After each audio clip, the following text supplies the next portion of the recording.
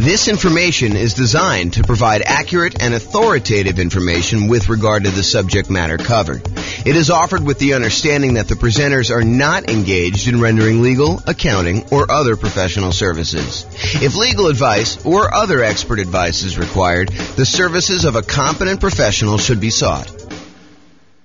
Welcome to the San Diego Real Estate Investing and Real Estate Financial Planning Podcast. Learn all about investing in real estate in San Diego, California, with a combination of real estate financial planning and modeling with numbers specific to San Diego.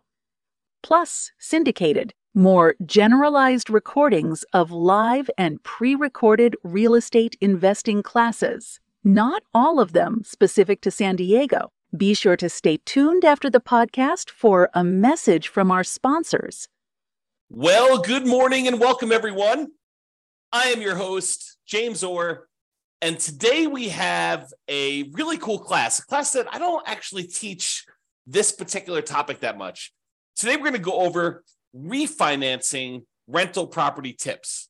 So this is the class about all the different ways to refinance your rental property and some tips and information about doing that process. You'll want to definitely check with your lender to get the most up-to-date version of this when you go to do your refinance. But this is intended to give you sort of like a strategizing overview so that you can understand like the process, understand the different options for refinancing, understanding some of the pros and cons and what it does, and then understand sort of like the basic idea of loan-to-value limitations for being able to do these different types of refis. But when you're about to do this, you can't go to them and say, hey, on May 4th, 2023, James taught a class and he told me that this was the rule. And so this must be the rule. I must go ahead and have you use this rule. That's not how this works. You got to ask your lender and find out what the then current rules are and regulations and how you do it and costs and limitations and all that other stuff. So let's jump right into refinancing rental property tips and we will kind of go over this. So there are, in my mind, 4 different types of refinancing. And the ones that you probably are most familiar with is the concept of a cash out refinance where you're pulling money out of the deal, or a rate and term refinance where you are refinancing the loan because interest rates have dropped, but you're not trying to pull any money out, maybe just the tiniest bit, but you're not trying to pull any money out and you're trying to either extend the term of the loan. Maybe you've paid off the loan over 12 years, you have 18 years left on a 30-year loan, and by doing a rate and term refinance, you could reset that clock all the way back out to 30, which would significantly lower your payment. And in a lot of cases, you do that because the interest rates have gone down and you want to get a lower payment for those 2 reasons. Number 1, the interest rate has dropped, and so your payment's going to be lower. And number 2, you've extended the term out again on a now lower balance, and so that lowers the payment too. So the 2 that you're probably most familiar with is this idea of cash out refinance, and then also the rate and term refinance. You're refinancing the rate of the loan and the term of the loan, the length of the loan, okay? Now, there's 2 other ones that you may not be as familiar with. The cash in refinance. Sometimes when we go to refinance a property, we will actually put money into the deal in order to achieve a certain result that we're looking to do, okay? And similarly, recasting a loan. Sometimes we want to pay a lump sum in order to have the lender recalculate the payment for the same target payoff date, okay? So if you think about this, what is recasting? Recasting is you have a loan and all of a sudden you come into some money. You come into $50,000 and you're like, whoa, I got this $50,000. I owe $250,000 on this loan. Why don't I go to the bank and say, hey, I'd like to make this $50,000 payment on this loan? What does that actually do for you? If you go to the lender and you tell them, hey, look, I want to make a $50,000 payment on the loan, what does that do? What it does is it moves the date that you will pay off the loan in. Instead of you actually reducing your monthly payment and improving cash flow, all it does is it determines how much faster you will end up paying off the loan. You're basically saying, hey, look, if I had 20 years left on this loan, now by paying $50,000, you may only have 11 years left on the loan. It may be a significant decrease in the time you have left on the loan because you're still making the same monthly payment. But what if you wanted to go to the lender and say, hey, lender, I'll tell you what, I have $50,000. I would like to make a one-time lump sum payment on the loan. But what I'd like you to do, instead of changing the term of my loan when it gets paid off, I still want it to be paid off in 20 years in this example. But what I do want you to do is I want you to improve my cash flow now. So I want you to reduce the payment such that it still pays off 20 years from now. Don't change my interest rate, but go ahead and just recalculate my payment based on this $50,000 lump sum. And the lender would be like, okay, for a fee of whatever it is, $500, we will go ahead and rewrite your loan. And not all of them will do this, by the way. It's only certain lenders. But we will go ahead and rewrite your loan and reduce your balance by $50,000 by you paying us $50,000. And we will reduce your monthly payment by that. Interest rate stays the same. The date you're going to end up paying the loan stays the same, but your monthly payment goes down. Okay? And that's because you paid down some principal. So that's what recasting is. Recasting is your ability to improve cash flow by going to the lender with a lump sum and having them reduce it. And there's usually a cost to doing it. It's not free. So if you go and you do that, realize that you're going to pay a fee to do it. So it has to be a big enough additional payment for you to actually get it reduced. Okay. Now, the other options, the cash out refinance, what you're doing with that is you're saying, look, lender, I want to go ahead and do a brand new loan with you. I want to borrow up to a certain loan to value. We'll go over those here in a second. And I want to borrow my own equity. I want to pull cash out and I will pay you interest for having access to my own equity. It does change the interest rate. So if you had a really great interest rate, doing a cash out refinance could hurt you. It could end up being more negative cash flow or a higher monthly payment by changing the interest rate from the low one you used to have to now doing a cash out refinance, and it raises the interest rate. And there's usually a small premium on the interest rate for doing cash out refinance. There's a small penalty, small risk premium that the lender wants to charge you in order to do a cash out refinance. The alternative to doing a cash out refinance, when you have a really good underlying loan on the property, you have a really good loan on the property at this low interest rate that you got 2 or 3 or 4 or 5 years ago, is you can go and get a home equity line of credit on an investment property, and you could pull cash out, leave the existing loan in place, and have that second mortgage, the home equity line of credit, in second position in order to have a way to access the equity in the property. And you'll have a higher interest rate on that second mortgage, and it'll probably be variable in a lot of cases. And so you'll be able to do that, but you won't get rid of that really nice first mortgage you have on the property with a low interest rate. Okay. Now, that's the cash out refinance. What about a cash in refinance? Well, let's say you bought a nomad property and you had 5% down, and you bought that property, and you were living in the property for a while, and you decided, hey, this is a good deal, but I want to move out of the property, and you move into something else. Now you've the property value has gone up a little bit. You paid down the loan a little bit, and let's say you owe, I don't know, like you owe 82% of the value of the property now. You started off with 5% down, and now it's increased so that you have 18% equity, 82% loan to value. Well, let's say you wanted to do a refinance because the interest rates have changed, and you'd like to be able to change the interest rate on your loan. They've improved enough where you want to go and do this, but you're not quite at 20% PMI. You're not quite at 20% loan to value, and if you're less than 20% loan to value, you may have private mortgage insurance in your property. And so you may choose to voluntarily put more money into the deal, put cash in when you refinance in order to get a more appropriate loan to value, a slightly better interest rate, and maybe even eliminate PMI. Another example is, let's say you have 23% equity in the property. And if you put 2% more down, you get over the threshold of being at 75% loan to value or 25% down, which improves the interest rate you're going to get on the loan. So not only are you borrowing less because you put 2% more in, but also your interest rate has improved because going from that 23% equity position to 25% equity position gets you over a threshold where the interest rate actually improves on that loan. And so you do that. And so that's an example of cash in refinance, and why in some cases, even though a lot of times we're trying to optimize the minimal amount of money we have in a deal, sometimes we will voluntarily put more into a deal because it is advantageous for us to do so in certain situations. So you need to really take that into account. Okay. So we talked about cash out refinances where you pull out money. interest rate changes, you're kind of borrowing your own equity, you're starting to make interest payments on the equity that you have. Cash in refinance, you're adding money when you do a rate and term, not rate and term, you're adding money when you do I guess it is a rate and term, but you're adding money when you go ahead and refinance the loan. You're changing the interest rate, you're changing the term of the loan. Sometimes that improves your loan to value. Sometimes it gives you a better interest rate. Sometimes it gets rid of PMI if you were less than 20%, kind of have an equity in the property. And then your rate and term refinance, where you refinance, you change the mortgage interest rate and you change or reset the term of the loan. You do not pull money out except a very small amount sometimes. There's usually an amount that a lender says, hey, look, as long as it's under $1,000 or $2,000 is the one I hear probably most common. As long as it's under $2,000, you're getting some cash back, that's fine.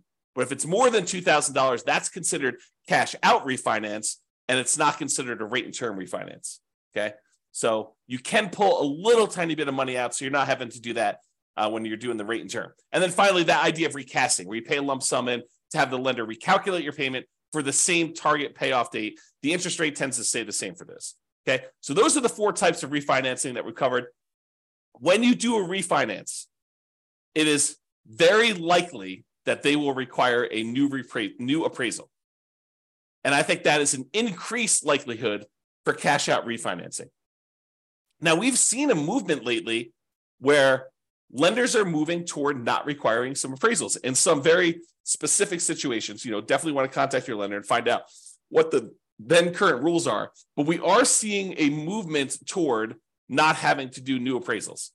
Doing some type of like desktop underwriting where they check the value using some of their automatic valuation modeling, AVM type models where they're doing that. Or maybe if you had a certain amount of equity in the property, they don't even need to do an appraisal at all. So be aware that may be the case, but plan for it. Plan that there's probably going to be an appraisal cost unless you talk to your lender and your lender says, nope, not going to be an appraisal for you. Okay. If you do cash out refinance, I think that the odds of you having to do a new appraisal is going to be higher. Okay. Now, most refinances allow you to refi in the closing costs for getting the new loan. In some cases, the appraisal costs of getting the new loan. And in some cases also a certain limited amount of buying down the interest rate to be rolled in. So you could go and say, hey, look, I want to go do this refinance on the property. I've got a bunch of equity in it. I want to roll in the closing costs, so that'll get added to your loan balance. I want to roll in the cost of the appraisal, so that'll get rolled into your loan balance. And because interest rates are low right now, and I'm going to have this loan forever because I'm not going to refinance again, I want to buy down my interest rate so that I can get improved cash flow. And you could roll in the buy down as well. And there may be restrictions on this, so go check with your lender. But that is my understanding that a lot of these can be rolled in up to a certain amount. Now, you may not be able to refinance with conventional financing options once you get above the loan limit. So once you get, for example, 10 loans, 10 conventional Fannie Mae, Freddie Mac loans, FHA loans, USDA loans, VA loans, once you get 10 of those on your credit report, on your tax return, and there may be some weird exceptions where if you and your spouse have totally separate tax returns, have totally separate properties that you own independently, where you can actually get 10 in your name and your social security number, and she can get, or he, whatever it is, can get 10 more on their social security number and their tax return, as long as you are doing separate tax returns and they're on separate social security numbers and you're not deeding them to each other and being on title. But check with your lender about what this limitation is. But once you get above that 10, you may not be able to easily do any type of refinancing, even rate and term refinancing, until you get down below 10. So you may need to pay off a property temporarily, get down to 9, do whatever you need to do, then actually refinance or do whatever you need to do for that last one to get back up to 10. So it starts becoming this kind of like much more complicated game of chess where there's pressure on different things you need to move around and be strategic about stuff. Okay. Check with your lender for their current rules and your current situation to find out what is appropriate for you, and be flexible in your approach. All right, let's go over some tips for rate and term refinance. Allows you to change the current mortgage interest rate to whatever the current rates are. So if rates have dropped, you're allowed to do that. If rates have gone up, you're going to get a higher rate if you do this. It allows you to change the current term of the loan. Let's say you want to go and extend it out to a 30-year loan, or maybe you're down, you only have 8 years left, you want to extend it out just to a 15-year loan. It'll still reduce your payment, for the same interest rate, but maybe you want to extend it out so that it's a little bit lower for the 15-year loan, doing that. And sometimes this can mean just resetting the loan back to the original term. So you paid down 7 years on a 30-year loan. Now you go and do a rate and term refinance. Even if the interest rate is identical, sometimes now extending back to that 30 years will drop your payment enough that it'll be worthwhile for you to do it to improve cash flow. You keep the same balance, what they refer to in the table to the right here as a limited cash out refinance in the table. So when we look at these, for principal residence, here's the limited cash out refinance, kind of like obligations and limitations. This is for a full cash out refinance. For a second home, here's the limited cash out refinance one. So this applies to you. And then for investment property, there's a section for purchases. There's a section for limited cash out refinance, which is what we're talking about for rate and term. Or there's a section for cash out refinance, which we'll cover here in a second. Okay. So Fannie Mae, Rocket Mortgage says this about limited cash out refinance. Fannie Mae governs the functions of cash out refinances. With a limited cash out refinance, you could pocket $2,000 or 2% of the new loan balance, whichever is less. Okay. However, the new loan balance will be higher than the original because of the funds dispersed and any closing costs not paid upfront.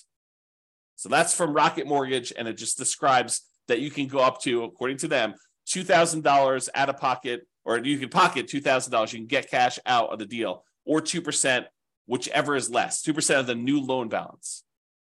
Okay, so realize if you have a relatively low balance, you may be limited by the balance of the loan, or $2,000, whichever is going to be lower. So let's talk about the maximum loan to value. So investment property, if you're doing this limited cash out refinance of 1 to 4 units, anything more than 4 units, 5 units and up is considered commercial property. And those are different rules completely. But if you're doing 1 to 4 units for a fixed rate mortgage and adjustable rate mortgage, the maximum loan to value you can do is 75%. Okay. So you can go up to 75% loan to value. You'd leave 25% in the deal when you do this rate and term refinance, this limited cash out. Now, if you're living in the property, you could do a limited cash out refinance on 1 unit. You can go to 97% with a fixed rate mortgage or 95% with an adjustable rate mortgage. If you're in a duplex, you can go to 85% for a fixed rate mortgage and adjustable rate mortgage. And if you're in a triplex or a fourplex, it's 75% loan to value, sort of like what an investment property would be. Okay. And that's for the limited cash out refinance. Also happens to be for the purchase for those. If you have a second home, if you're doing a rate and term refi and you have 1 unit, which you can't do multiple units with those, then the maximum amount you can go with those is 90% loan to value for both fixed rate mortgages and adjustable rate mortgages. So you have to leave 10% in the deal on your second homes. Okay. All right. So that's the numbers for the rate and term refi. This often improves cash flow in falling interest rate environments, especially. So when you have 2 things working for you, you paid down the loan a little bit, and so you have less that you owe, and you have less left in terms of duration left on your loan. And when interest rates are coming down, it improves cash flow in 2 ways. Number one is you're usually extending your term out again, and so you're borrowing a smaller amount over a longer term. And if interest rates have come down from your previous kind of mortgage interest rate, then you've also improved cash flow from an improved lower interest rate. Sometimes the interest rate doesn't need to go down, but you paid down the loan low enough and you've been paying it off long enough that you can extend the term out again. And even with a slightly higher interest rate, your cash flow can still improve. Less, but can still improve. This can also be a way to change your loan type to remove PMI or mortgage insurance premium. So with FHA loans, the private mortgage insurance with most of them, there's some exceptions, but most of them when you're putting 3.5%, I'll say all of them when you're putting 3.5% down, they have PMI forever. The PMI, the mortgage insurance premium you pay on that loan never goes away. And so if you want to get rid of PMI on an FHA loan, like you bought a duplex, triplex, or fourplex as an owner occupant, you moved into the property, you lived there for a year, and then you decided to buy something else. And now you've waited long enough and you've got some equity built up in the property. Well, now you can go ahead and refinance out this cash out. You can do a limited cash out refinance, 1 to 4 units, once you have 75% loan to value, and you can get rid of the PMI from the FHA loan. The tricky part is, depending on when you got your FHA loan, your interest rate may be really, really low, even when you take into account the private mortgage insurance premium you're paying on it. Such that if you go to refinance it, if you bought a property 3 years ago when interest rates were really, really, really low, and now the interest rates are much higher, even though you're at that 75% loan to value, and even though interest rates have gone up, it still may be better for you to keep the old PMI loan with the old FHA loan with PMI. So you got to run the math and see if this does improve it for you and how much it improves. Okay? But this would be the way, doing like a rate and term refinance and going into a non-FHA loan, or maybe you go back into an FHA loan. If you get over 20% down, you don't necessarily have to have PMI anymore. Okay, so go do the math, figure it out. But this is how you get rid of that PMI on FHA loans to get it out of it, is do the rate and term refi. Now let's talk about some tips for cash out refinance. So the new loan amount equals the previous loan balance plus any cash you receive at closing. So you're increasing how much you owe on the property by whatever you decide to take out. So that means that you're borrowing more, which typically means your payment's going up, unless the interest rate has come down so much and you've extended the term so much that the payment is lower. Now, borrowed money that you pull out of a loan is not typically taxable, but talk to your CPA if you plan to use the money for additional investing, because there are rules about where that gets applied. My very layman's, non-professional, non-tax advisor understanding of this is that the money you use to buy another investment property is offset by that property, not the one that you pulled the money out of. But go talk to your CPA to get clarification on that, because I am not sure, and I am not a professional, and I'm not giving you tax advice because I'm not qualified to give you tax advice. I don't even do my own taxes. Okay, so go talk to your own CPA and make sure you got that down. All right, so let's talk about the maximum loan to value you can do now for cash out refinances when you're pulling money out. So if you were going to try to pull cash out of a property that you're living in, with one unit, you can go up to 80% loan to value for fixed rate mortgages and adjustable rate mortgages. So if you're living in a single family home, a condo or townhome, and you've got one unit, you can actually go up to 80% loan to value. If you're in a duplex, triplex, or fourplex, 2 to 4 units, remember 5 units and above is commercial, it's a totally different deal. You can go up to 75% loan to value. So a little bit more conservative. They will only allow you to go up to 75% loan to value. You have to keep 25% equity in the deal if you're going to do a cash out refinance. And those numbers are different than when you do the rate and term. Okay. Second homes, when you're doing a cash out refinance, it's still 75% loan to value. Okay. You have to be 75% loan to value to do cash out for those. Then if you're doing investment property, you're doing a cash out refinance with one unit, a single family home, condo or townhome, with one unit, it's 75% loan to value. If you're talking about a duplex, triplex, or fourplex, and you want to pull cash out of that, they only allow you to go to 70% loan to value. So even more conservative. They want you to keep 30% equity in the deal when you do this. So really, to kind of summarize it, you're probably 75% loan to value, no matter what you're doing, unless you're doing a single family home where you're living in the property, then you can go to 80%. Or when you're doing your 2 units, 3 units, or 4 units, triplex, duplex, triplex, or fourplex with an investment property, it's more conservative. It's 70% loan to value. Okay. Now, this idea of doing, cash out refinance, although you can do sort of rate and term if you borrow the money in order to buy the property and the repairs when you do your burst strategy. But most often when you're trying to do the burst strategy, a lot of times you're doing this cash out refinance model where you're pulling money out of the deal. And the ideal is to pull all of your money out of the deal and and so you have the money and you could use it to do other deals in the future. But the idea is to try to get all of your money out. And there is usually a delay. Most lenders now are requiring seasoning of the property for up to 12 months in order to do this.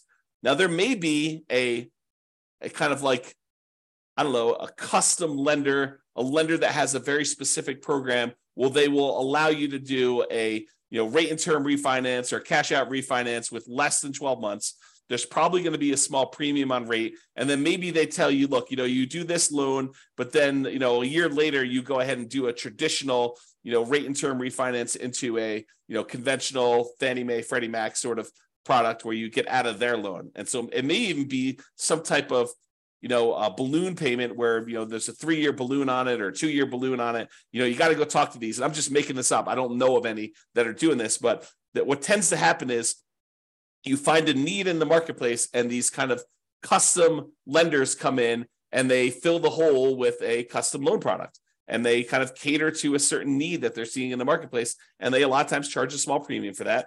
And they get their premium, being able to cater to those guys. So if you want to do this with more traditional Fannie Mae, Freddie Mac, definitely talk to your normal mortgage broker and find out what the rules are. If you want to try to find one of these more alternative ones, you're more likely to find those guys advertising to like a real estate investor club or group. Okay. All right. So those are the tips for cash out refinance. Owner occupant refi. So if you're living in a property and you go, let's say you've been living in a property for 14 months, you've been doing the nomad strategy and you're about to move out and you're like, rates have come down, or equity has grown so much that I think I can get rid of PMI. What I'd like to do is I'd like to do a refinance using an owner-occupant loan while I'm there before I move out of the property. I'll just move out as soon as I'm done doing the refinance. Oh, no. When you go and you do an owner-occupant refi, in most cases, the lender is going to require that you sign another piece of paper that says, I will remain in the property for another year. And if you don't do that, it's called loan fraud. This could be a version of like equity stripping, where you have a bunch of equity in a property as an owner occupant. You do a refi, you max out the loan you can get on it. You pull all of the equity out of the property. Then you kind of like leave the property. Maybe you keep it. Maybe you just abandon it. And you kind of say, look, this was cheaper than paying a real estate agent. I only have to leave 5% in the deal. Look at the numbers there for doing a, limited cash out refinance, or I guess your cash out refinance will be higher, but you could do a limited cash out refinance and get up to 95% and just abandon the property. I don't know. Anyway, I digress. So you cannot just go ahead and do a refi and then immediately move out. Now, if you want to try to do that, talk to the lender and see if the lender will, if they have a loan program, or if they're going to require you to stay in the property for another year. Some of them may not. But that's what I've seen. I've seen that they require you to stay in the property for another year. So check with your lender if you plan to refi and then move out before a year is up. They may have rules about that. If you're being transferred for work, or there's some type of significant life event, I think there are some exceptions. You and your wife, you and your spouse get married when you were engaged, now you're getting married. Maybe that's a significant life event where you're combining households and you can move out before the year's up. Maybe you're getting divorced and you're going to move out and you're going to, keep the house or do whatever you're going to do with that. Maybe you got transferred to a different job. Maybe you're having a baby. All of these might be considered significant enough life events where they can make an exception to that 1-year rule. But you can't just arbitrarily say, the next day after I do my owner occupant refi, I'm moving out. They don't like that. They consider it loan fraud because they consider you got those terms of the loan, the better interest rate, the lower risk loan, because they thought you were going to be living in the property, and then you immediately moved out. They don't like it when you do that. All right, so in conclusion, there are several flavors of refinancing: cash out refinance, cash in refinance, rate and term refinance, and what's the name of the other one? Oh boy, recasting. Okay, so refinancing can be a way to improve cash flow. You improve your interest rate in some cases. If the interest rates have dropped since you had the loan, you can extend your term on the loan. You had paid off a certain amount. Now you're going back out to 15 years or 30 years, or in some cases, 40 years now. You can also eliminate PMI, where, equity is increasing your property fast enough. Now you've got, your PMI is low enough. You can either request PMI get removed, or in some cases, you have to actually refinance the loan, especially with like FHA loans. Okay. It can also be a way to access equity in your properties. If you want to re-leverage up, take money out, and you want to go reinvest in something else. Remember, we had that whole class on how your return on equity, and specifically your return on true net equity, actually decreases over time. It tends to drop off until eventually, when the loan's paid off, all you have is an unleveraged appreciation rate and your cap rate in the property. When you've got beyond your paying off the loan, you've gotten beyond your depreciation, then it's really just appreciation and your cash flow. And if it's unleveraged, it's cap rate and your unleveraged depreciation rate. So a lot of times you want to go ahead and re-leverage up so you can get back up on that curve where your returns are much higher on your equity. And so this is a way to access that equity, doing some type of cash out refinance or rate and term refinance, although not as much. Doing a HELOC on your loan is probably the way to access those. So be sure to consider when you're looking at these, the cost to access this equity. It's not free. There is a cost. And sometimes it's some of the more expensive money. As you see on the World's Greatest Real Estate Deal Analysis spreadsheet, I have a whole section on there. One of the 9 charts on that dashboard is about your like how much equity you have and what the cost is to access that equity. Both doing a refinance equity, a cash out refi equity, and also if you sell the property, what the cost to access that is. And refi tends to be the cheaper end of the spectrum. It tends to be more expensive for you to sell a property to access that equity. So how accessing this equity, the other thing to consider is how accessing this equity will impact all areas of your return. A lot of people get confused. They think, I'm just going to pull money out of this deal and then my property will still cash flow. Maybe not. Maybe by taking the money out of the deal, your cash flow gets significantly diminished on that property, and maybe it's even negative, such that the money you take and you invest into the next deal, it needs to be super strong at cash flow in order to be able to support the payments you have on the other property. So you want to really look at this. You want to look at those kind of like return quadrants we have, and you want to look at the return quadrants and how it changes the property you still have, the one you're doing the refi on, and also the property you're acquiring with that money, and make sure that they support each other. Or if they don't support each other, you're okay with that, right? Like you could be okay having negative cash flow if you decide to re-leverage up because you think the overall return in your portfolio is going to help you get to financial independence. It's not a property you intend to have where it's going to cash flow massively. You're really doing this to capture the great appreciation, some debt pay down, some tax benefits, and you're okay feeding the property, having some deferred down payment while you're doing that. And there will likely be, this topic specifically will likely be an entire separate series of classes in the future. Probably not until I'm done doing all the stuff on buying when we start talking about should I sell or refi my rental. That's like intended to be the next whole separate module, not individual module, but like whole, course, if you want to call it that way.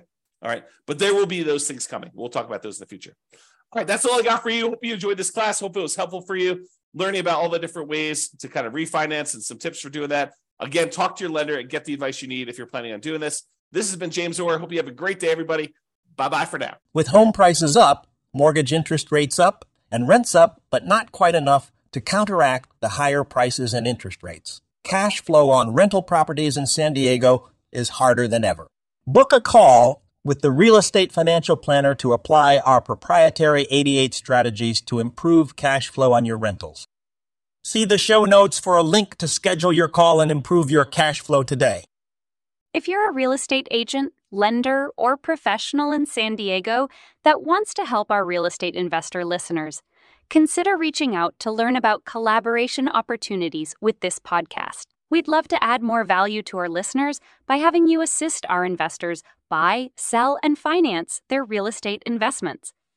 See the show notes to schedule a call to discuss collaboration opportunities.